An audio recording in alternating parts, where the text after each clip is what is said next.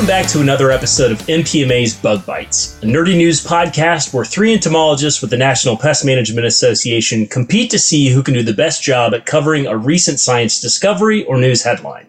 I'm Mike Bentley, and I'm joined by my co-hosts, Dr. Jim Fredericks and Dr. Brittany Campbell. Our special guest joining us for this episode is Nicholas Holland with Peregrine General Pest Control, joining us all the way from Alberta, Canada. First off, Nick, thanks so much for joining us today. Really appreciate you making the time to join us here on this episode. Before we get started, give us a little bit of a rundown about who you are, where your company is actually located in Canada, and a little bit of your history in pest control, how you got into the industry. Sure, Mike. It's fantastic to come to Bug Bites. I've listened to a couple of episodes and I'm terrified for what is going to happen today, but I will laugh along the way. We are terrified too. Yeah, right. So I guess a bit of background. Peregrine is located in Calgary, Alberta, in Canada, of course. I fell into pest control around 25 years ago. So as a not so typical immigrant to Canada from Australia, if you can't hear the accent, I did a couple of minor other jobs before a fellow beaver leader said, "Hey, Nick, do you want to come and do bugs?" And I'm like, "What?" And he asked me again 6 months later, and I said, "Okay." And as I have the type of personality to never stop talking, I'm outgoing, it is definitely right up my alley. And so don't ask me where 25 years has gone, but I've got grey hair now. So there you go. Now, in addition to all that, Nicholas, you are also the current president of the Canadian Pest Management Association, right? So you tend to stay pretty busy. I'm a busy guy. Look, I volunteer a lot in life, both obviously in our industry. It's my goal to help our industry be as professional as it can be. And I do that by giving up my time. So yes, obviously the current president of the Canadian Pest Management Association. I am twice past president of the Pest Management Association of Alberta. And I currently sit on the board for Quality Pro, which I've been a member for 5 years. Plus or minus. That's amazing. And in addition, so much heavy involvement as well with the National Pest Management Association. Can't thank you enough for all of your time. I know just in my personal dealings with Nicholas, always available and pretty incredible just how much you do, not only nationally for the Canadian Pest Management Association, but your involvement at the provincial level as well. Certainly see that in your leadership with all the current presidents of the provincial association. So really appreciate everything that you do. Thanks for the kind words. Well, before we started recording, we talked a little bit about what the run of show was going to look like. And luckily, nobody out there can see the pit stains that I've got right now because I'm got a little bit of nervous sweating going on because every single episode that we do our guest judges, I feel like they bring a little bit more heat to the fire. And Nicholas has already, it looks like he pulled out an evaluation form for us before we got started. So a little bit nervous about what you have in store for us, Nicholas, but just to make sure that everybody's up to speed on what's about to happen, what we're going to do is each one of us is going to take about 5 minutes to summarize our favorite science news discovery or science news article from about the past month. And you will let us know at the very end who the winner of the contest was. We don't need to know who second and third place was. We would prefer to only know who the winner was. The way that we typically do this is the winner from the last episode goes first. And since I'm the reigning nerd champion, I will be going first today. So, Nicholas, if you've just heard enough after I finished and you want to call it quits there and crown me back-to-back champion, that's totally fine. We can shorten the episode and everybody can get a little bit of time back in their day. If you do decide that you want to hear the other two, which is totally fine, Brittany will be going second and then Jim will be going third. They had a very competitive game of rock, paper, scissors before our episode started, and Brittany crushed Jim as per usual. So, question. So, you're talking about a scorecard and, look, I'm competitive, not like in the Calgary Flames sort of competitive. They suck. But did I say they suck? Yeah, Calgary suck. And so anyway, so you won back-to-back. That's awesome. So who's the overall, leading the scoreboard?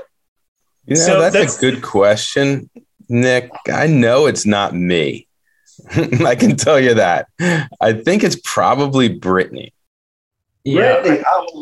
That's awesome, of course. But that's sort of fails in my next question, I guess. Is I was going to say, Brittany, what are you going to do to pick up the game, lift your game, to knock off Michael?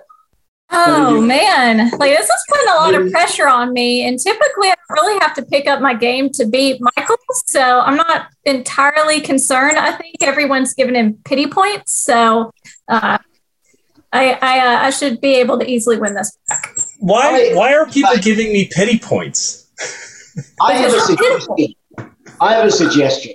So the loser of today, or the two losers of today, should have to have a tablespoon of Vegemite with me at Pest World when we're all in person.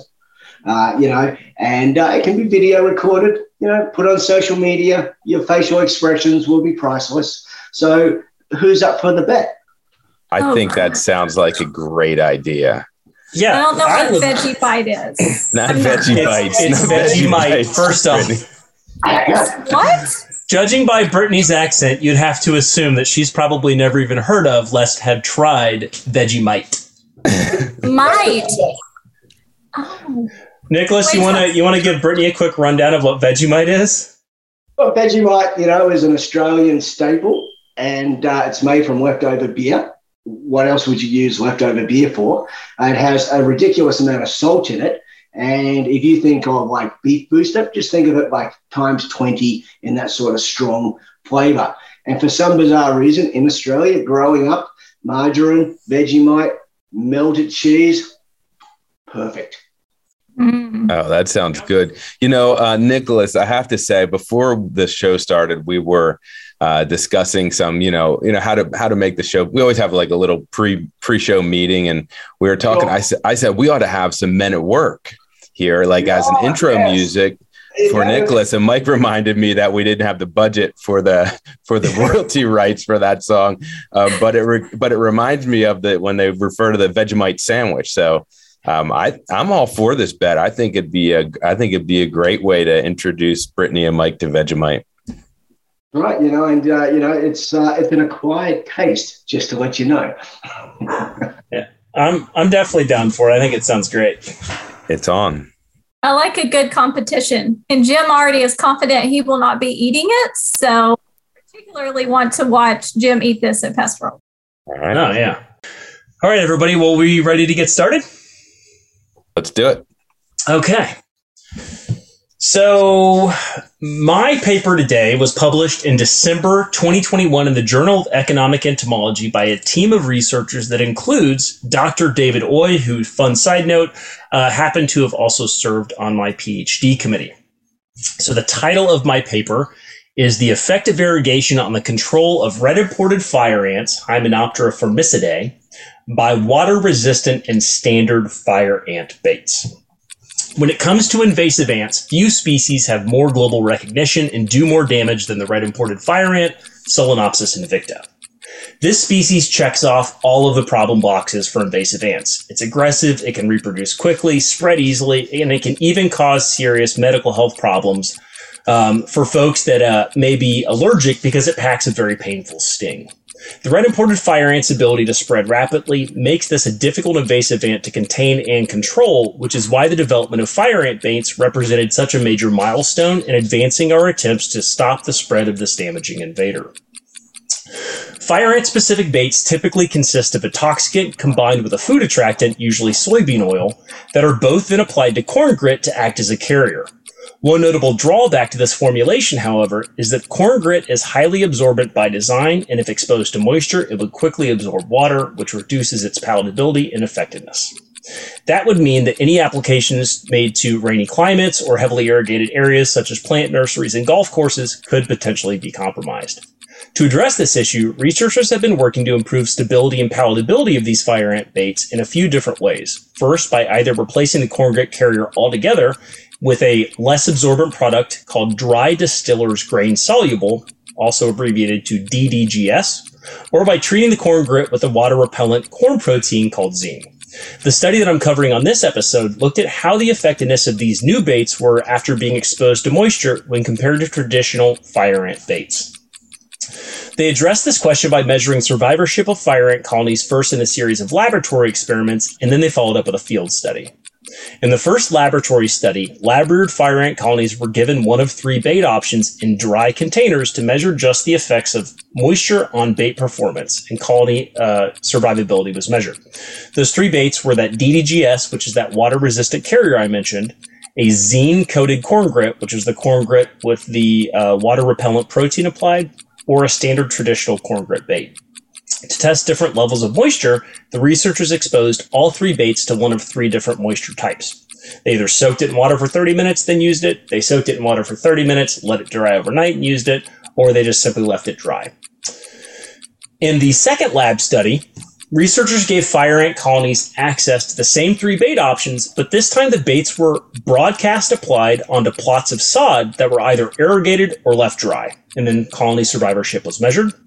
And then in the final laboratory study, researchers ran a follow-up study that was nearly identical to the previous sod study. But this time, they either applied the bait treatment in piles, which was believed to potentially withstand the negative effects of irrigation, which would potentially wash the granules away, or they repeated the application as a broadcast. The last study was conducted in the field where researchers measured the performance of these 3 bait options in the field by applying the baits in 3 regularly irrigated field sites: a golf course, grass outside of a restaurant, and grass outside of a shopping mall. Then they counted forager mortality over 4 weeks. Here's what they found. In the initial laboratory studies, fire ant colonies that fed on dry baits recorded greater colony mortality than those fed on all pre-soaked or wetted baits. Not necessarily a surprise. But when the researchers compared just the effects of applying the baits in piles versus broadcast baits, what they found was that both application methods resulted in over 88% colony mortality. This was a bit of a surprise given the assumption that piling the baits would combat any potential negative effects that would have been seen as a result of irrigation, potentially washing those granules away, or making the granules harder for the ants to find. When the authors analyzed the colony mortality data from their field study, what they found was that both the new water-resistant and the traditional standard baits caused similar and significantly higher reductions in foraging activity in irrigated sites when compared to control sites. Basically, these results suggest that irrigation did not compromise the bait applications, and that both the new water-resistant and the standard fire ant baits provide significant colony reductions in the presence of irrigation. The study is really exciting from an entomological and a P&P perspective, but it raises some interesting questions. Seeing the direction that we're heading with ant bait research is pretty exciting, and one of the biggest obstacles to overcome has always been with baits that improving the environmental stability and long-term palatability. Seeing what we're on the heels of this breakthrough is phenomenal, and although the study only focused on fire ant baits, this research could potentially open doors for advances in bait stability for other ant species. And although this study may have shown us that we're still a ways to go in addressing moisture impacts on palatability, given that dry baits outperform wet baits in those laboratory studies, this study still demonstrates something exciting. All bait formulations in the field study provided significant fire ant control despite being applied in the presence of irrigation. These findings could suggest that even traditional fire ant treatments may withstand high humidity and sprinkler irrigation sites better than previously assumed, giving P&Ps more flexibility in the timing of their bait applications. Way to go, Mike. 5:45. Now I got 5:23. You must have started the timer before I read finished my title. Go back and Nicholas, check the timer does not start until the title has been read, not my introduction to the paper. Go back and check the tape. 45 seconds. What's that? Because the title took 45 seconds. And that's why we don't start the timer until after. I hit the play button right after that, 5:23. We'll check the tape later. I think it's worth noting that we should amend the game bylaws to include that you can't speak for like 2 or 3 minutes and include your introductory paragraph before you mention the title. Hey, sorry, man, that I found a way to, circumvent the rules a little bit. Game the system. That's I'm right. Say my title after I'm done. All right. Nicely done, Mike. Thanks. Nicholas, you got any questions, buddy?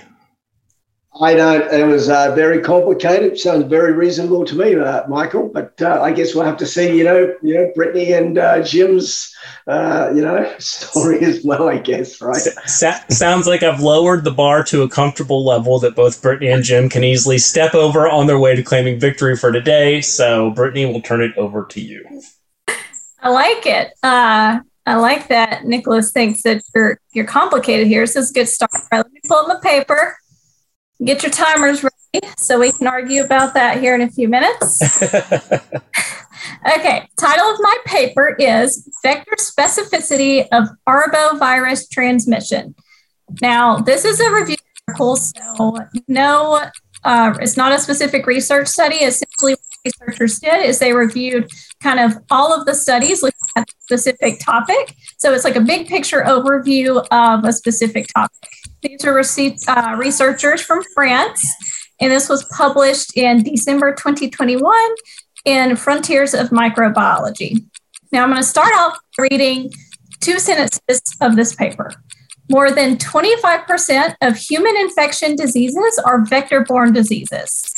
Let me repeat that. 25% of disease that we get are caused by a vector, so 1 out of 4 diseases. I'm already derailing, so sentence 2. These diseases caused by pathogens shared between animals and humans are a growing threat to global health with more than 2.5 million annual deaths. So to put that in perspective, if you look at the COVID numbers, COVID is estimated to cause 5 million global deaths in 2020. Obviously, a terrible pandemic, but half of those numbers, comparatively, 2.5 million annual deaths from insects and arthropods that transmit disease. So the 2 main disease carriers and transmitters are mosquitoes and ticks. And these numbers are really staggering. If you think about it, they highlight the threat of many of the pests that we control as pest control operators. But alternatively, a question that I get all the time is, why can't an insect transmit X, Y, and Z disease? If bed bugs suck blood like mosquitoes, why don't they transmit disease? And why don't insects transmit COVID? These are just some of the general questions I get around insects and arthropods spreading disease. And honestly, it's a super complicated question with a very convoluted answer. But this paper did a great job kind of breaking down big picture why some insects can successfully transmit disease while others cannot. So there are 1 million insects on Earth, and there's only a tiny percentage of them that actually can transmit disease. Even the main transmitters, like mosquitoes and ticks, have a few representative species and genera that do all of the damage. So what are the characteristics that actually make these species so lethal? Honestly, it's a combination of many factors, including the insect's immune response, genetics, nutrition, temperature, habitat. The first mixture to success is to be sure that first, you have a lot of insects that are capable of transmitting the disease in an area, that the insect or arthropod in question can actually pick up the disease agent and not die themselves.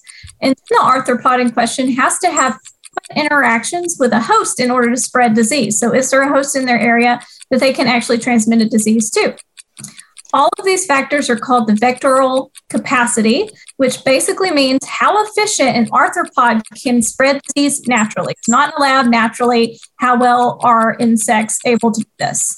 The arthropod has to be able to actually get the pathogen, have the pathogen replicate inside of its body without causing the insect harm, and then successfully transmit the disease. The first problem this paper finds that although some vectors can bite the same hosts, only a few species are able to actually become infected by the disease and then transmit the virus to another host. Arthropods actually have a variety of immune responses, just like we do. Our immune system fights off diseases, and many pathogens are blocked before they reach a cell to replicate, and they never actually even make it. The disease never to the insect's saliva glands to replicate and be transmitted during a bite. Additionally, when you think of mosquitoes and ticks, it's interesting that they spread different diseases, and they are very species specific, or at least genera specific. In mosquitoes, the fact that they have a larval stage in a completely different habitat limits their ability sometimes to transmit certain diseases. Tick biology may actually be the reason why they're less suitable vectors than mosquitoes because of their blood feeding behavior, digestion, molting. Mosquitoes are typically way more exposed to humans, obviously. Take more blood meals from different hosts, where a tick may stay on a host for a really extended period of time. So those biological factors are also really important when we think about disease transmission. There are many factors required for an insect to successfully transmit a pathogen, and thankfully, it's a super complicated process that limits most arthropods from successful disease transmission. In short, many insects can't transmit pathogens because first, they're never exposed to a pathogen just based on where they live. They don't interact with hosts. They don't actually blood feed or not able to mechanically pick something up. They can't fight off the pathogen if they do pick something up. The virus, if it actually gets inside the insect body, doesn't replicate inside their bodies. And lastly, they're not capable of spreading the disease to a host. And fortunately, the majority of pathogens in human blood are actually not transmitted by arthropod vectors. And we're lucky because the few that are have a very large impact on our health. Nice. Another one over 5 minutes. I know. I was wordy today. Nicholas, for just giving you the long, heavy descriptions today, man. Whew. Oh, this is like hurts my head thinking about all this. Mine too. I don't want to be the guy that stands between you and your lunch since it's 11:30 in the morning where you are. So I'll try to keep mine quick and not go over like these other two rule breakers. Okay. All right. Sounds good, Jim. But just remember, there's plenty of Vegemite for lunch. Just saying. Oh. All right. Here we go. So the title of my paper is First Report of the Bat Tick, Carios kellii, from Vermont, United States. This paper was published last week in the Journal of Medical Entomology and was written by Cheryl Franks Sullivan and her colleagues at the Entomology Research Laboratory at the University of Vermont and some others at both Rutgers University as well as the Smithsonian here in DC. I chose this paper because our team of entomologists here, Mike, Brittany, and I, recently had a run-in with soft ticks, which are the subject of the paper. And coincidentally, Burlington, Vermont, where University of Vermont is located, is one of my favorite cities in New England. So those are the two reasons I chose this. Now, when PMPs typically think of ticks, they think of hard ticks in the family Ixodidae. And these are things like black-legged ticks, Lone Star ticks, American dog ticks, and others that transmit pathogens that cause diseases like Lyme disease and ehrlichiosis and babesiosis and other tick-borne illnesses.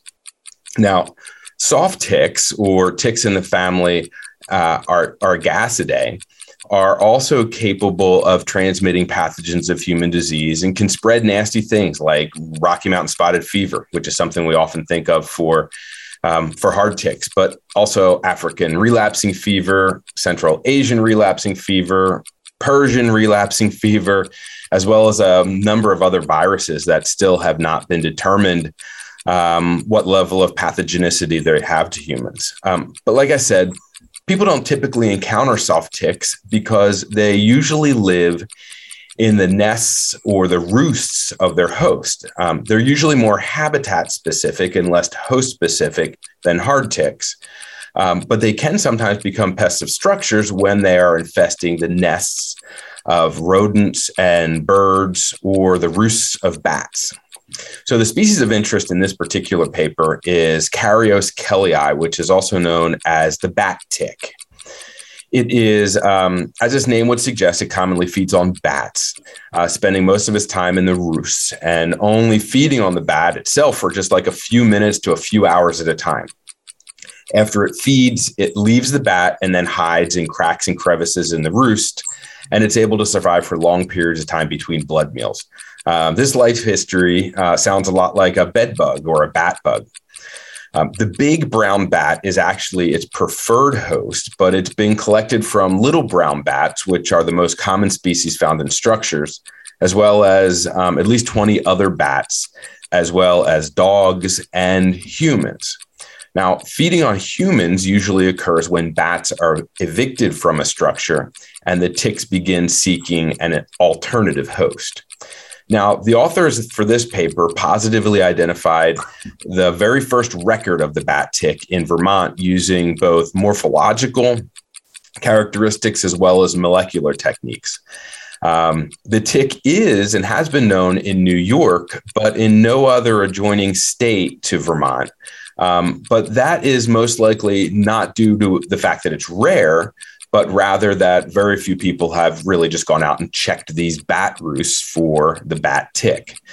The tick is widely distributed, though, throughout all throughout North and Central America, including records from now, with this paper, 32 U.S. states, as well as Canada. Now, as I mentioned earlier, our team recently had a member company send some specimens. Oftentimes, member companies will send insects, arthropods for identification. And when we took a look at this thing, the ticks looked strikingly different from hard ticks. In fact, they don't have like the flat armored appearance that hard ticks do. They kind of look like an overgrown mite, or like, to me, a tiny miniature dried up raisin. And although we didn't supply a species ID for the NPMA member, we did tell them it was a soft tick when they asked. And then we told them to check into potential bird nests in the structure. Now, armed with the information from this paper, though, we now know that soft ticks can be present in bat colonies, too. So it's a good idea to inspect for these ticks as well as bat bugs after future bat eviction and exclusion services. The author did reference a paper from last year in which pest control professionals in Kansas were called in to successfully treat another infestation of bat ticks. So treatment wouldn't be impossible and probably wouldn't be very different from what we might do for bat bugs. So the takeaway from this is that monitoring and treatment sounds like it'd be a great idea for an add-on service that could be offered along with bat exclusion in the future.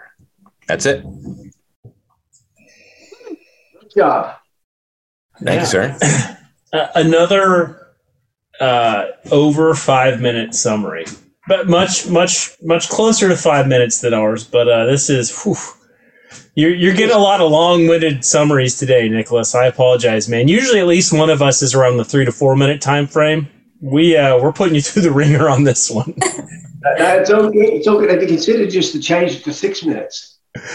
Oh, you don't want to give us more time. This was we're all struggling here to even sit through each other's 5 minutes. I can't even imagine how you're doing. Yeah, we need to challenge ourselves to like shorten them up is what we try to do, but we're just all nerdy to manage to do it most of the time. Yeah. Oh, man. Well, Nicholas, did you have any questions for Jim? Well, I don't, but I just have some observations. Did you know in Alberta there are no rats, no fleas, no ticks, and no fire ants? And two of these topics today are on ticks and fire ants. Well, I think I should be terrified of fire ants, just to let you know, because they just sound ferocious. And perhaps it's great to live in the land of the ice cube because we don't really have to worry about these things. So, I think it's to your guys' advantage putting things on the table that I am clueless on. I actually thought about that, Nicholas, in picking the paper that I chose. But given your native range of Australia and the problematic situation with fire ants and their current invasion status in Australia, I thought this may be something that could potentially hit home a little bit for you in that sense. Of course, I'm sure by now you consider both Canada and Australia home equally, but just, so not pandering to the audience or anything, but... you were like picking at straws, like really stretching here. Picking at straws, one of the most important invasive species management efforts ever in that area is taking place right now in Australia, currently trying to control the red imported fire ant, which Nicholas now is well versed on. So Nicholas, have you guys ever heard of the bull ant? No, the what? The bullet ant? No, bull, B-U-L-L, ant, bull ant. Bull ant, no. Oh, bull ant, no. When I was a kid living in Australia, a fire ant, not that I've ever seen one, reminds me of a fire ant, in the sense that as a boy, you would drag your foot over the top of a bull ant and lift up your heel, and that ant would still be alive. And then it would just bite you repeatedly, making a wasp sting look like a mosquito bite. And of course, you would always be terrified camping to, step on that mound of bull ants because it's a losing equation, right? I cannot wait to go to Australia. I've never been. I'm so excited, but I'm convinced that literally everything is like evolved to murder you there. It is. Well, so I was driving down the freeway in Melbourne, and I would have been in my early 20s, and a huntsman spider comes down the inside of the windshield on the sun visor in front of my face. I'm going down the freeway at 110, and this thing is swinging in my face. So what do? Well, it was standard vehicles back in the day. I put it in fifth to second to the emergency lane, and there's only one thing that happens when the vehicle deaccelerates like that. It swings in your face. I would have died. I would have never. You would have crashed the car. Yeah, Nicholas, fun fact, the thing that terrifies Brittany the most on earth is spiders. So please continue to detail this story. Yeah. The funny thing is, it's swinging in your face and you're like, I don't think it's poisonous, but I don't really have time to negotiate. All I know is I probably should get out of the way. And so, of course, you don't want to hit other vehicles around you, but you just want to get out of the vehicle in a safe and orderly fashion. Just saying. Yeah. Australia is amazing. I've never visited, but I really would like to someday. But it feels like, pest control is challenging in the United States and in Canada and, and I guess in the Western hemisphere, or at least, North America. But it's like a whole different ball game in Australia because it feels like the pests can fight back. And it's like more of a game of like survival of the fittest, as opposed to pest control where, here in North America, it's a little bit more, tilted in our favor. Yeah. The win-loss tally is a little bit more even. Feels like pest control roulette every day you go to work. Yeah, exactly. All right. I think this conversation is super fun, but I think we have to get to the inevitable and make a decision here, Nicholas. Okay, so I am meant to decide again. Tell me what I'm meant to decide. You were going to be deciding who the winner for today is, and that's all you have to disclose. You do not have to let us know who second and third place are. So basically, out of Jim and Brittany, you don't have to tell who the second and third place is. You just have to identify me, first place winner. Well, we can call it that, and everybody goes home happy. All right. So what's the parameters of a winner? Like who's told the best tale, or what's the deal? That's the best part. It's whatever you want it to be. Completely up to you. Yeah, like if you zoned out because you started thinking about like a movie you watched last night and didn't listen to Jim, then that's your criteria, literally.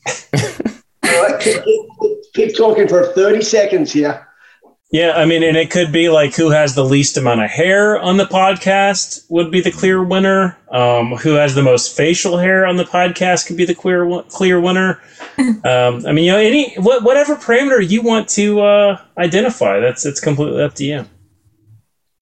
Oh boy, maybe you might choose it based on whoever mentioned Canada during their talk. Absolutely, I think I remember that I did that. Absolutely, Jim. Absolutely. So the theme today is who's going to eat Vegemite and who isn't. So here we do. Okay, so who knows how to spell Vegemite? I clearly don't, because I thought you were saying Vegemite, so I'm out of the running. Vegemite is V-E-G-E-M-I-T-E.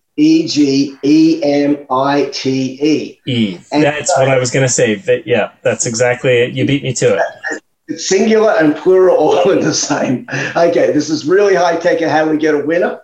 Okay, so we're going to spell the word Vegemite beginning with Michael. You can say the first letter in the word of Vegemite. Then we go to the second letter, which would be Brittany, and the third letter would be Jim. And we just repeat until we get to the bottom of the word. Do we get it? I get it. You ready? Am I second? Yeah, No V. second. Oh, no. E. G, Yep. E. M. I, T. B. And Brittany is the winner.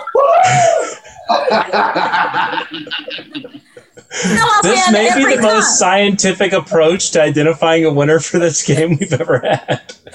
It's pure luck, and it's how I win. You know, go ahead, Jim. So the funniest part is that I was really stressed out because I didn't quite know how to spell it, even though you just told me how to spell it. I couldn't remember, and I thought it was a spelling test. I thought it was whoever fouled it up was the loser, but lo and behold, it was like eeny, meeny, miny, mo. I gotcha. Rectamundo, and we were spelling potato. Does potato have an E on the end or not? Well, you spell potato. I spell it potato. Yeah, there you go. I think this was a pretty solid indication that Nicholas decided that we all three lost equally.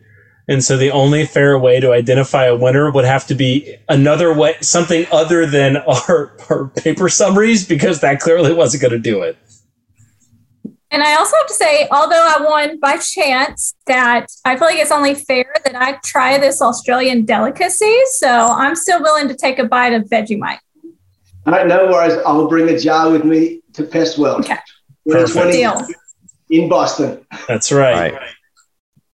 Well, this was a ton of fun, Nicholas. I had no idea at the outset how much fun this would be. And we certainly ranged a wide array of topics during this time we had together. But we do appreciate you taking your time out of your busy schedule. I know, despite the fact that it's, cold up in Alberta where you are, this is like, spring is breaking. So you're going to have some calls today for sure, with above freezing temperatures.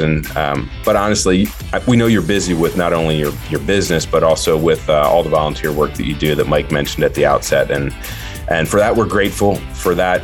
The industry is grateful, and we're grateful for your time with us today. So thanks so much. And we look forward to seeing you again in person soon. Excellent. Thanks very much, guys. I really appreciate being invited on the show, and I look forward to hearing it when it goes live. All right. Well, that's a wrap for another episode of NPMA's Bug Bites podcast. And if you found this information research super interesting, be sure to check out NPMA's Pestology blog at npmapestology.com to take a deeper dive into the research. And be sure to subscribe to the podcast so you don't miss the release of another new episode. Thanks for joining us, everybody, and we'll catch you next time. NPMA Bug Bites is the industry's source for the latest in science, news, and pest control research. It's brought to you by the National Pest Management Association. You can find links to the science discussed in this episode, as well as technical and business resources, training opportunities, and information about careers in pest control by visiting npmapestworld.org.